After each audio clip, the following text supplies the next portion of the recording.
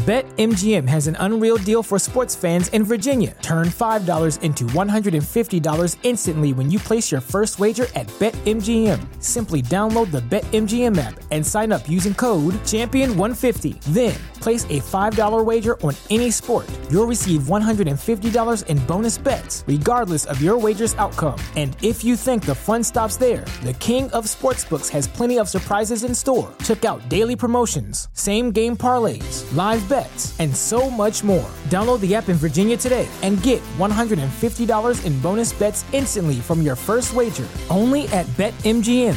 BetMGM and GameSense remind you to play responsibly. See BetMGM.com for terms. 21 plus only. Virginia only. New customer offer. Subject to eligibility requirements. Rewards are non-withdrawable bonus bets that expire in 7 days. Please gamble responsibly. Gambling problem? Call 1-800-GAMBLER. Promotional offer not available in Washington, D.C. If you enjoy listening to Queerology, then I need your help. Here's why. I create Queerology by myself on a shoestring budget, recording and editing every episode in my tiny closet. How's that for irony? That's where you come in. Will you help keep Queerology on the air by supporting it financially? By tipping as little as $1 a month, you can help me improve and keep making Queerology every week. All you have to do is jump over to MatthiasRoberts.com/support to make a pledge and listen away. Hey friends, this is Matthias Roberts, and you're listening to Queerology, a podcast on belief and being. This is episode 58. There's so much work to do so that moms and dads do not, for some horrible, evil reason, feel like they have to choose between their faith and their child or obedience and their kid's sexuality. There is such a beautiful path here that we can all be walking. Jen Hatmaker is a sought-after speaker, a popular blogger, and the beloved author of 11 books and Bible studies, including the New York Times bestseller For the Love and her newest book of Mess and Moxie. She's the hostess of a tightly knit online community where she reaches millions of people every week, in addition to speaking at retreats, conferences, and seminars all over the country. Jen and her husband, Brandon, pastor a church in Austin. They have a couple organizations and nonprofits. They have 5 kids. And they live in this big farmhouse in the middle of Texas that they recently overhauled as stars of the HGTV series Big Family Renovation. I'm so excited to have Jen on the podcast today. We spent a sweaty weekend together in the humidity of Hot Springs, North Carolina at Wild Goose Festival this summer. Had so much fun and started some great conversations, which we continue in today's episode so y'all can hear them. Jen recently announced that she was fully inclusive of LGBTQ people, which kind of cost her some of her platform, some of her audience. Her books were cut out of a lot of the major Christian bookstores because of that. But she's doing really good and needed work in this area, fighting and advocating for queer people, and deeply grateful for her work in those areas. She just recently went to her first ever Pride. We're talking about that in today's episode, as well as parenting and a bunch of other topics. So excited. No announcements today, so let's just go ahead and dive in. Jen, hi, welcome. Hi, I'm so happy to be here with you this morning. Yeah, thank you so much. This is great. I'm just so excited. So Same. Yeah. So to start, it's a question I ask everyone. How do you identify, and then how would you say that your faith has helped form that identity? I've been married to my husband, Brandon, for 25 years in December. So I think that qualifies me as super straight lady. 25 years. Isn't that insane? That's it's amazing. So crazy. I keep looking at him like, how did this happen? Wow. And we have 5 kids. And so 3 of our kids are like bio. I had them out of my body, and 2 of them are adopted. And so, and in terms of how that has informed my faith, well, as you can well understand, that has put me in the center of the bullseye for cultural norms. Like I am, most churches are oriented around people like me and families like mine and marriages like mine. And so I have been centered in my faith experience. virtually my entire life. I mean, I also sort of came from a normative type family too, who were also centered. And um, so for me, it's informed my faith in such a way that I have had to learn as an adult what it means to uncenter myself um, from both like the church narrative and the faith narrative in general and scripture. And it has been really the work of my adult life to get out of my bullseye where I have comfortably resided for 44 years. Of course, it's easy to be there. It requires nothing of me. Everything caters to who I am and who I love and what our family looks like. And um, so now is the sort of unraveling of that in my adult life when I began to say, wow, just because culture says that I am the stereotypical norm does not mean that I am. So it's actually been really good and challenging and stretching for my faith to confront that. You mentioned like learning to uncenter yourself and uncentering yourself from scripture, which I feel like to my 10-year-old evangelical ears, I would be like, what? Right, totally. But what was that process like for you? I mean, to take a step back and realize like, wait a second, this might not be about me as much as I think it is. Totally.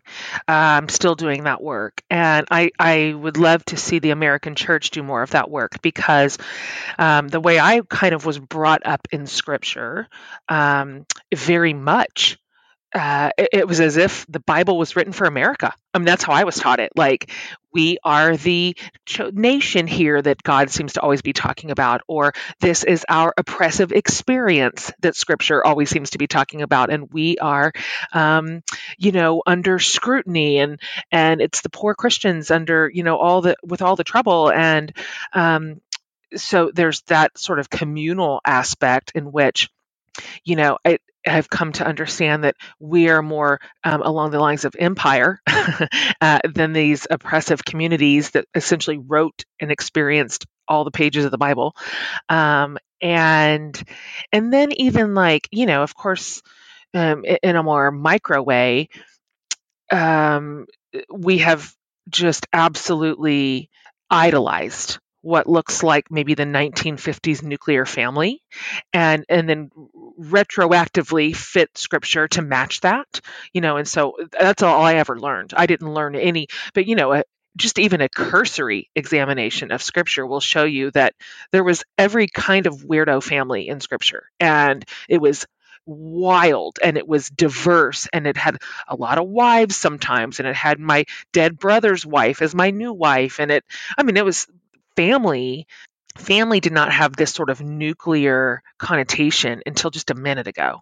And so, even that's going, oh, well, maybe there isn't this very prototypical looking family like I've always been taught, and that we made the Bible support. And so, yeah, like all that is, as you mentioned, I appreciate you saying this, like about your 10-year-old mind, it's disorienting. And it can be rattling. It really can. It rattles you to have to even begin to reimagine what you always thought to be true or considered to be true, or were, these are not very welcome conversations to have in a lot of circles. It makes people feel scared and like we're kind of losing our grip on something that used to feel super certain and under our control. But yet here we are. And so I think this is really good work, and I think it's happening right now. In large fashion and to great good, honestly, like absolutely to great good. Yeah. So I know you and your husband, Brandon, have been kind of on a journey over the last, I don't know how many years, but eventually leading to be fully affirming and accepting of LGBTQ people. And I'd be curious, like, as we talk about like uncentering ourselves from scripture, like I know in my own life, like figuring out that I was gay, I had to go through that process. Mm-hmm. But I'd be curious for you and for Brandon, like what has that experience been like, and what led you even into it to begin with? Yeah, great questions. That started for us like to be truthful, years ago, you can't be paying attention to the world and not be troubled by the intersection of evangelicalism and the LGBTQ community. I mean, if you have a beating heart, something about that intersection is going to rub you one way or another. Like something there is not going correctly. And so, for me, it really just began by observation, which was um, paying attention to the stories that I began to hear from LGBTQ people and those that loved them. And the stories were so disastrously universal, like depression and self harm and suicide and broken families, all these young adults literally kicked out of their homes. I mean, it, it just floored me. I don't know where I'd been living, but I just didn't realize how much despair and suffering was being produced at that intersection. And so for me, so then we began sort of a deep dive because I told, my husband and I looked at each other and said, we do not want to be wrong about this. Like if this is the level of suffering we are paying attention to, if this is happening, I want no part in this. And so, frankly, to be honest with you, we had never really done an examination of doctrine and theology here. We just never had. In the worlds in which we grew up, this wasn't really on the table.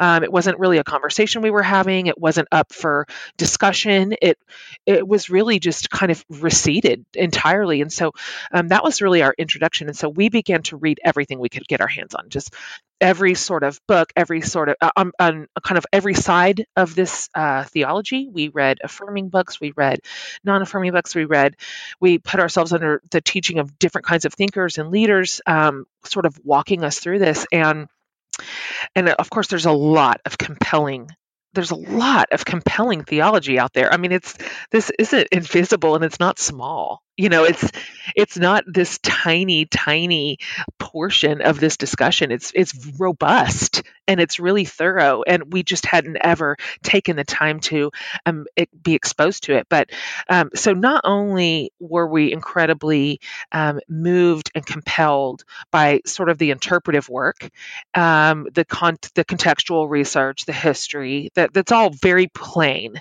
to be discovered. But for me, I think probably what ultimately just tipped the scales for me to sort of change my position, which was really a default position, to be honest with you. It wasn't a position I ever held out of deep and abiding, conviction. It was just sort of the one that I was handed, and I just never took. I was too lazy or complacent or unaffected to ever care to do more work. But was really just this idea, like, because there are some really godly and wonderful people on both sides of this who are smart and they are thinking people. They love God. They want to be obedient. They're faithful, and coming to different conclusions. And so, there's this moment, of course, in the Gospels where Jesus is like, okay, when you are not sure if something is good or bad, like when there's conflicting evidence, when good people disagree about the same thing, when it's unclear through some sort of academia, look to the fruit, right? That's going to be your best clue. Look to the fruit because in general, a good tree is going to produce good fruit and a bad tree is going to produce bad fruit. It's just this very elementary grid that Jesus handed us, sort of to discern good and evil. And so that was so powerful for me because I looked to the fruit of the non-affirming Christian tree, and it was so universally bad.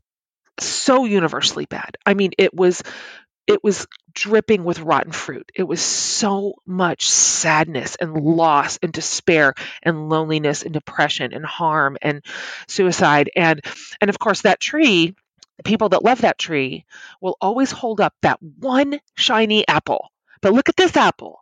This apple is a good one and they are gay, but going to, live in celibacy or they're going to straight marry. And here, look at the shiny apple. This is the good fruit. But a keen eye is going to look at the whole tree and say, that is the rarest of exceptions. The tree is bad. And then I looked over for the first time. I'm sorry this answer is so long, but I looked over for the very first time of my life to the fruit of the affirming Christian tree, and it was so beautiful. It was just flourishing, like where LGBTQ people are affirmed and welcomed. Their gifts of leadership are included. Their voices are at the table. Their gifts are nurtured. I mean, it was just you would have to be a liar to say that that was not a beautiful tree, that there was not beautiful, productive fruit coming out of it by and large. And so to me, that was sort of the evidence that all this really thoughtful and sound theology really had something to stick to. And it's been such a joy for us to continue to sit under the shade of that tree and honestly just be so moved by what we have seen in that space. It's wonderful. Yeah. So like you had an experience recently that you posted on your Instagram about a couple weeks about going to Pride in Austin. Yeah.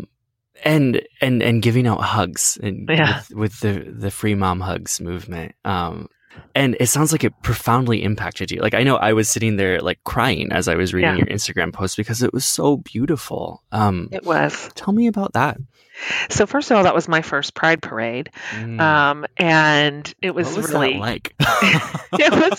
it was really fun. And in general, the atmosphere is really joyful and it's really kind-hearted. It's really, really generous in general.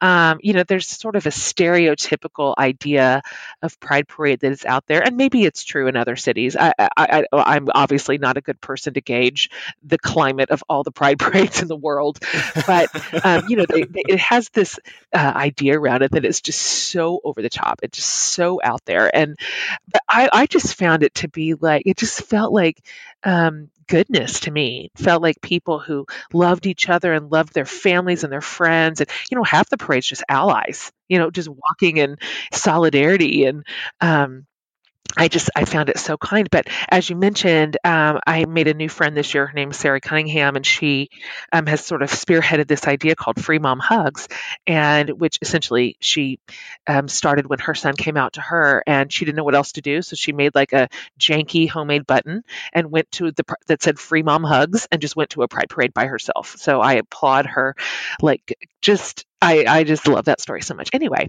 I met her this year and I thought, well, for crying out loud, that's the best thing I ever heard. And so we have this little rogue outlier church in Austin. And I just said, guys, don't you feel like this is the stuff this is our lane, right? And so a band of us from our church, we did free mom hugs and free dad hugs and free grandma hugs. And Trey, one of our lead pastors, he had free pastor hugs. And so we had no other agenda than that. That was it. Let's just go and let's just hug everybody who needs one.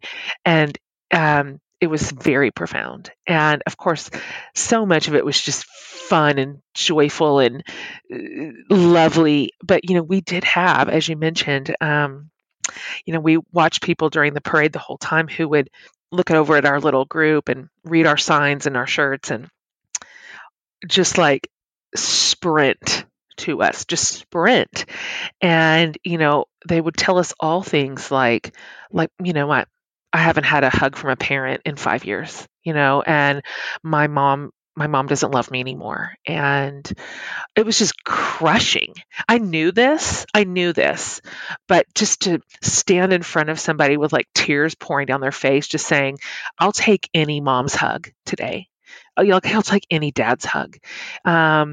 It broke my heart, honestly. And which tells me there's just still so much work to do. There's so much work to do so that moms and dads do not, for some horrible, evil reason, feel like they have to choose between their faith and their child, or obedience and their kid's sexuality. There is such a beautiful path here that we can all be walking. And so it really just strengthened my resolve to stay the course here. So with that experience, like when you are a parent, like, and I know there are a good number of parents who listen to this podcast who have queer kids. Yeah.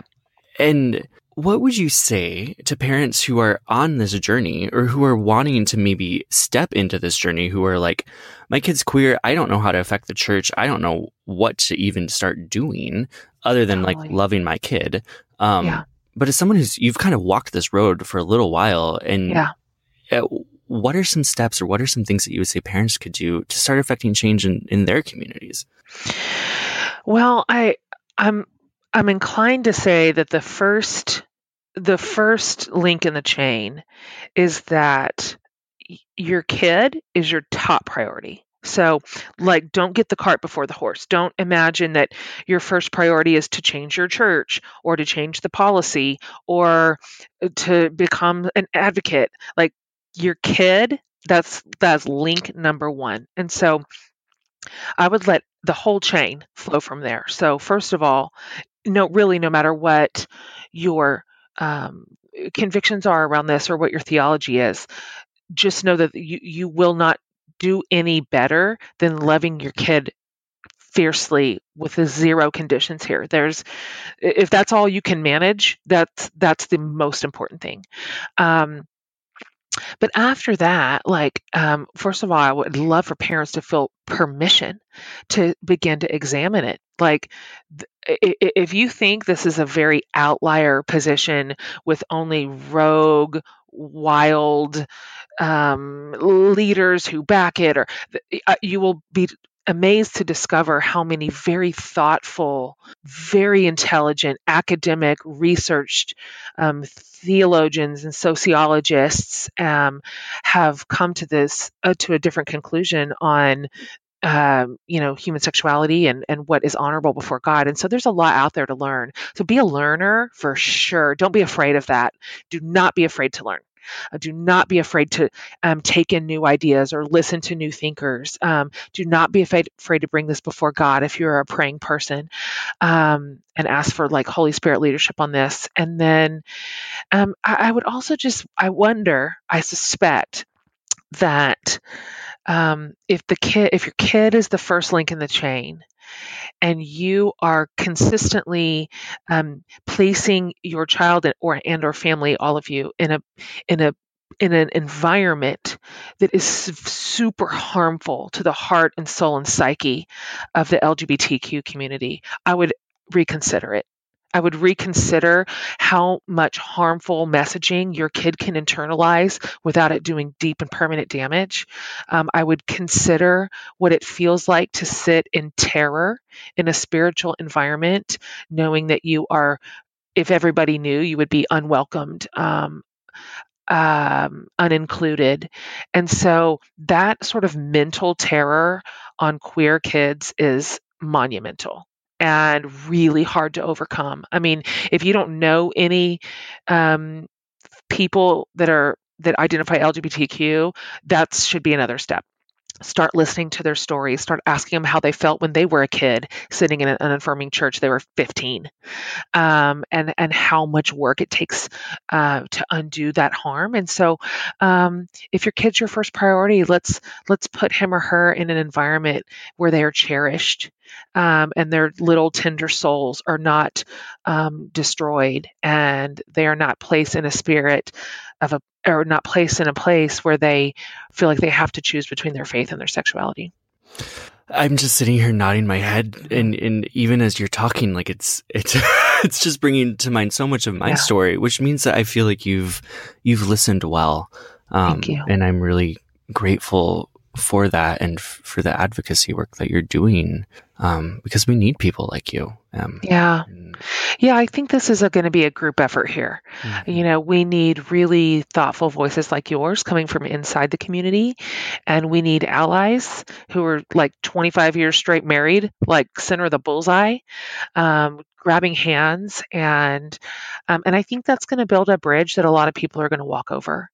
And the truth is, and you probably see this too, but in my community at least, I would say the majority of folks are asking good questions, and they're humble about it, and they are not rigid and dogmatic necessarily, but rather we really want to get this right, and we want to be faithful, and so I think there is so much room to be made for healthy dialogue here that is not fear-based and it's not shame based, but rather it's generous in nature, and we can kind of hold the tension together and say, well, let's just work through it, or let's just walk through it, or let's listen to one another, and let's make sure that we're including a lot of stories and perspectives into the conversation. And I think that is a really vibrant place. And I think that is where more people live than not. It's just that,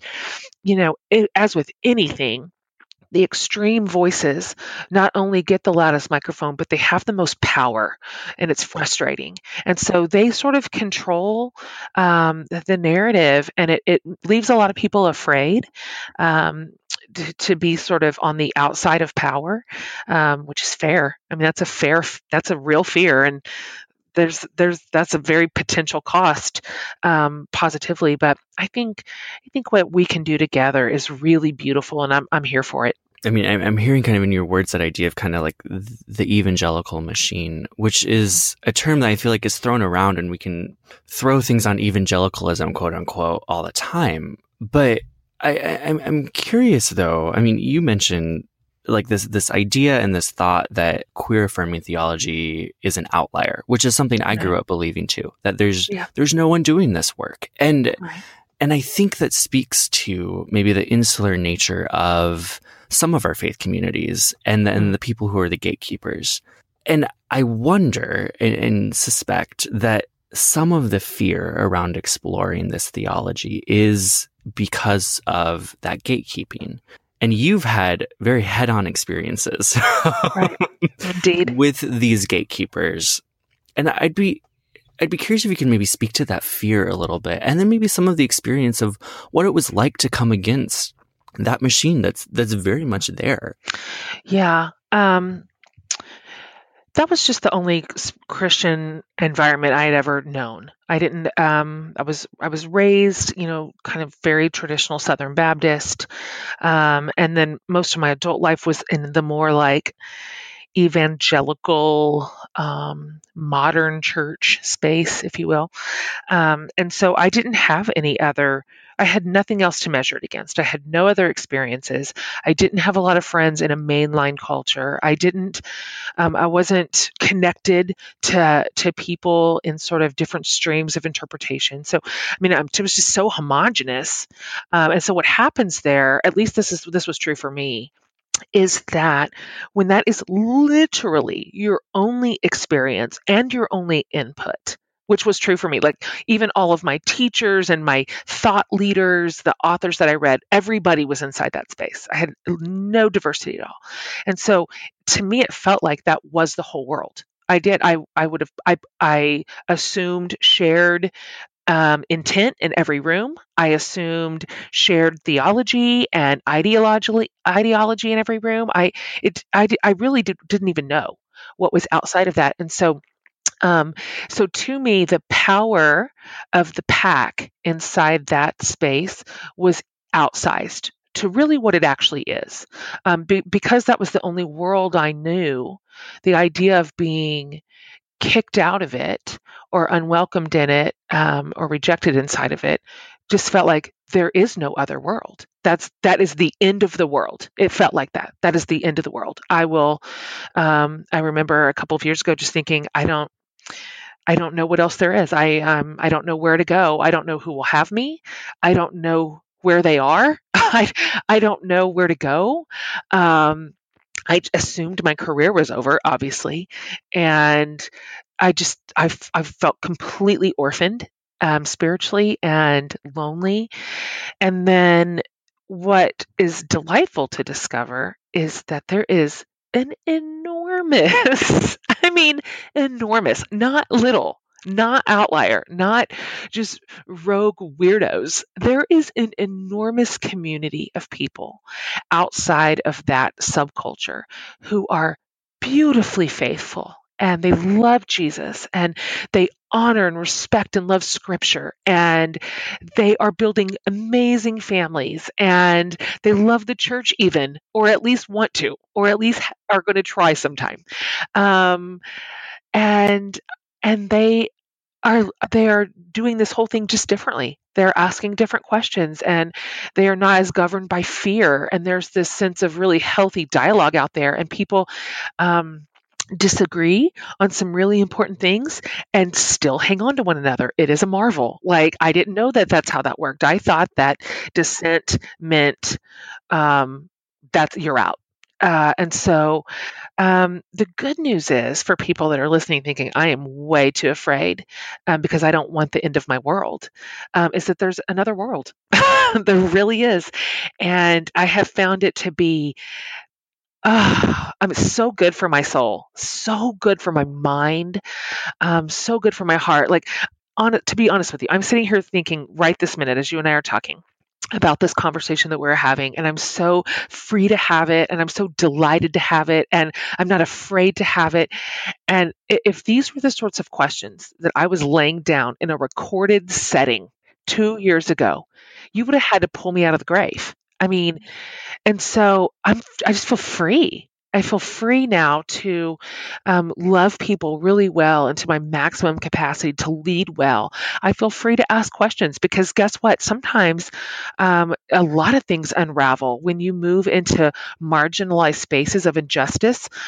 Maybe it starts with LGBTQ people, but very, very quickly you're going to start seeing how it doubles down for people of color. And there's all these people groups that are not in the center of the bullseye, like I have been my entire life, who have such a different story and such a different narrative. And what they bring to the fullness of Scripture and of the Christian life is invaluable. Like, if these are not the voices that we are listening to, if these are not also our leaders, our teachers, our writers, our pastors, I don't really even know what version of Christianity we are following. Like, it's so myopic, and it is so narrow, and it's so exclusive, that I have a feeling the train has left the tracks. And so I want to keep doing that work. I keep asking myself, who am I not listening to?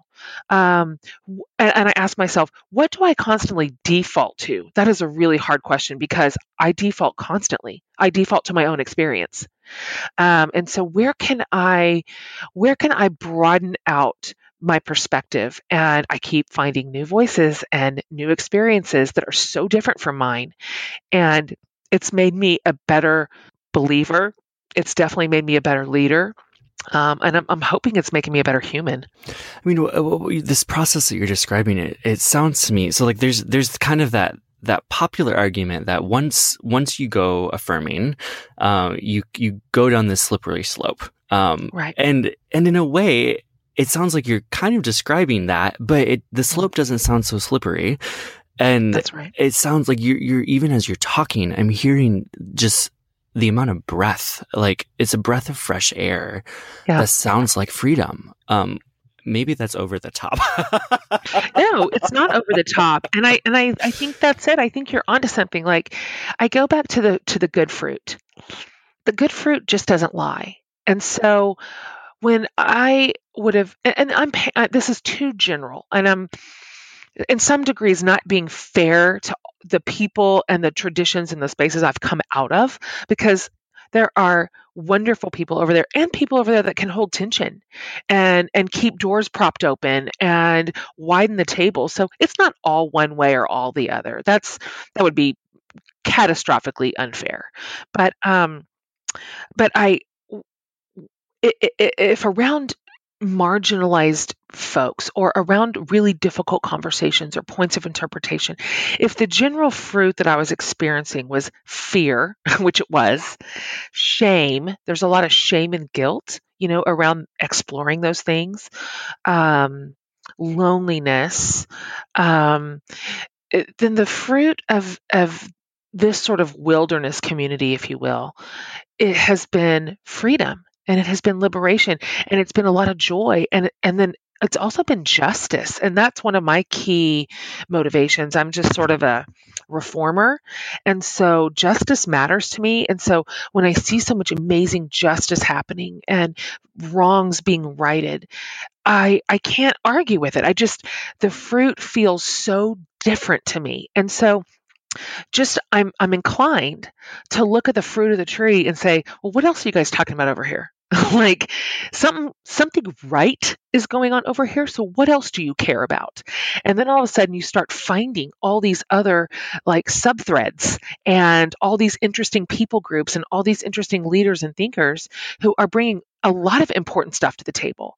And so I'm just following the fruit trail at this point. Like this seems to be continuously good, and I continually find joy and love and hope in it. So I'm going to stay the course. It's the fruit trail. I mean, it's a fruity trail when you get into these spaces. But... It's too easy. Yeah, that was way too easy. So maybe to wrap up, I'd be curious. So for the people who are listening, who's like, I mean, obviously, mostly queer people listen to this podcast. For those queer people who find themselves in those spaces of where they don't have a mom that they can talk to, who are looking to you, like Jen Hatmaker, as someone who maybe from a distance can fill that role, or looking up to you with that kind of like, there's someone out there who is fighting for me. What would you say to those people who are still kind of in the midst of pain, and looking for that hope and that affirmation and that quote unquote parental care? Like, oh man, that's a heavy space to live in. Yeah. And a really hard question, but what I hope that they would know and see is that whatever rejection they may have suffered in their own family, first of all, that might not be the end of the story. It's been such a joy to walk alongside so many people that are LGBTQ, and I can't count how many times I have heard, my mom and dad were terrible about this for 5 years.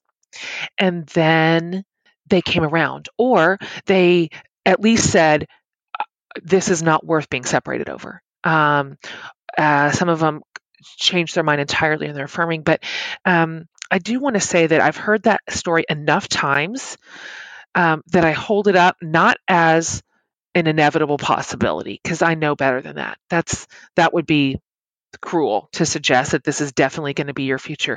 But I've heard it enough that I would say it's a possibility, that with enough time and patience, if you have the courage and the strength maybe to keep the door just propped open with your own grace, with your own maturity, with your own sense of hope for what could be, you may be able to hold the line long enough for your parents to come around. I'm just saying it's not inevitable that you will never have the love of a parent again. You will never have their arms around you again. And so, unfortunately, and I wonder what you would say to this, but it seems like the burden is placed on the queer community to do this. It seems like it's disproportionately placed on, if you can just be patient longer, if you can just be the bigger person, if you can just simply be the one who is holding out kindness and hope. And that sucks. That is unfair, but I think that's the deal.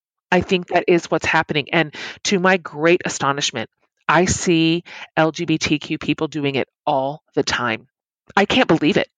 I cannot believe the grace that they extend to their unaffirming families. I cannot believe the grace they have extended to the church. I mean, I'm shocked by it on the daily. And so while I am sorry that so disproportionately falls on your shoulders, I've also seen it work. I have. I've seen it work. I've seen it hold the window open long enough to create just enough room for reconciliation. And it just might be worth it. It's not inevitable, but it's possible. And then secondly, I would just say, it is no substitute. I would never suggest that it is. I wouldn't even begin to imagine that it carries the weight and the power. But there are other adults in the world who would love to love you, There are other pastors who would love to love you. There are other leaders and authors and speakers and mamas and neighbors and teachers who would love to love you, who would open their arms, who would open their tables, who would open their homes. And it would never be the same thing as a parent, but it could stand in the gap. It could just help remind you that you are absolutely beloved and cherished, that there is nothing wrong with you, that you are welcomed and adored, that your gifts are seen and valued, and there is a place for you. There's a place for you inside of a family. There's a place for you inside of a faith community. There's a place for you in a neighborhood. And so it would be worth the effort to put yourself in those safe spaces with people who would love you well, who could at least stand in the gap until, God, I hope one day your parent is able to come to you and say, I was wrong and I'm so sorry and I hope you forgive me. Jen, thank you so much. This has been such a pleasure. Same for me. Thank you for having me on your podcast. And I just send all of my love to your listeners and to you. You're such a good leader in this space. I'm so proud of you. Oh, thank you. You can find Jen across the internet at Jen Hatmaker, jenhatmaker.com. Be sure to pick up a copy of her new book of Mess and Moxie. And she's also on tour this fall with Nicole Nordeman on the Moxie Matters tour. So check to see if she's in your area and go see her. Say hi. Queerology is on Twitter and Instagram at QueerologyPod, or you can tweet me directly at Matthias Roberts. Queerology is produced with support from Natalie England, Tim Schrader, Christian Hayes, and over 80 other Patreon supporters. To find out how you can help support Queerology, head over to MatthiasRoberts.com/support.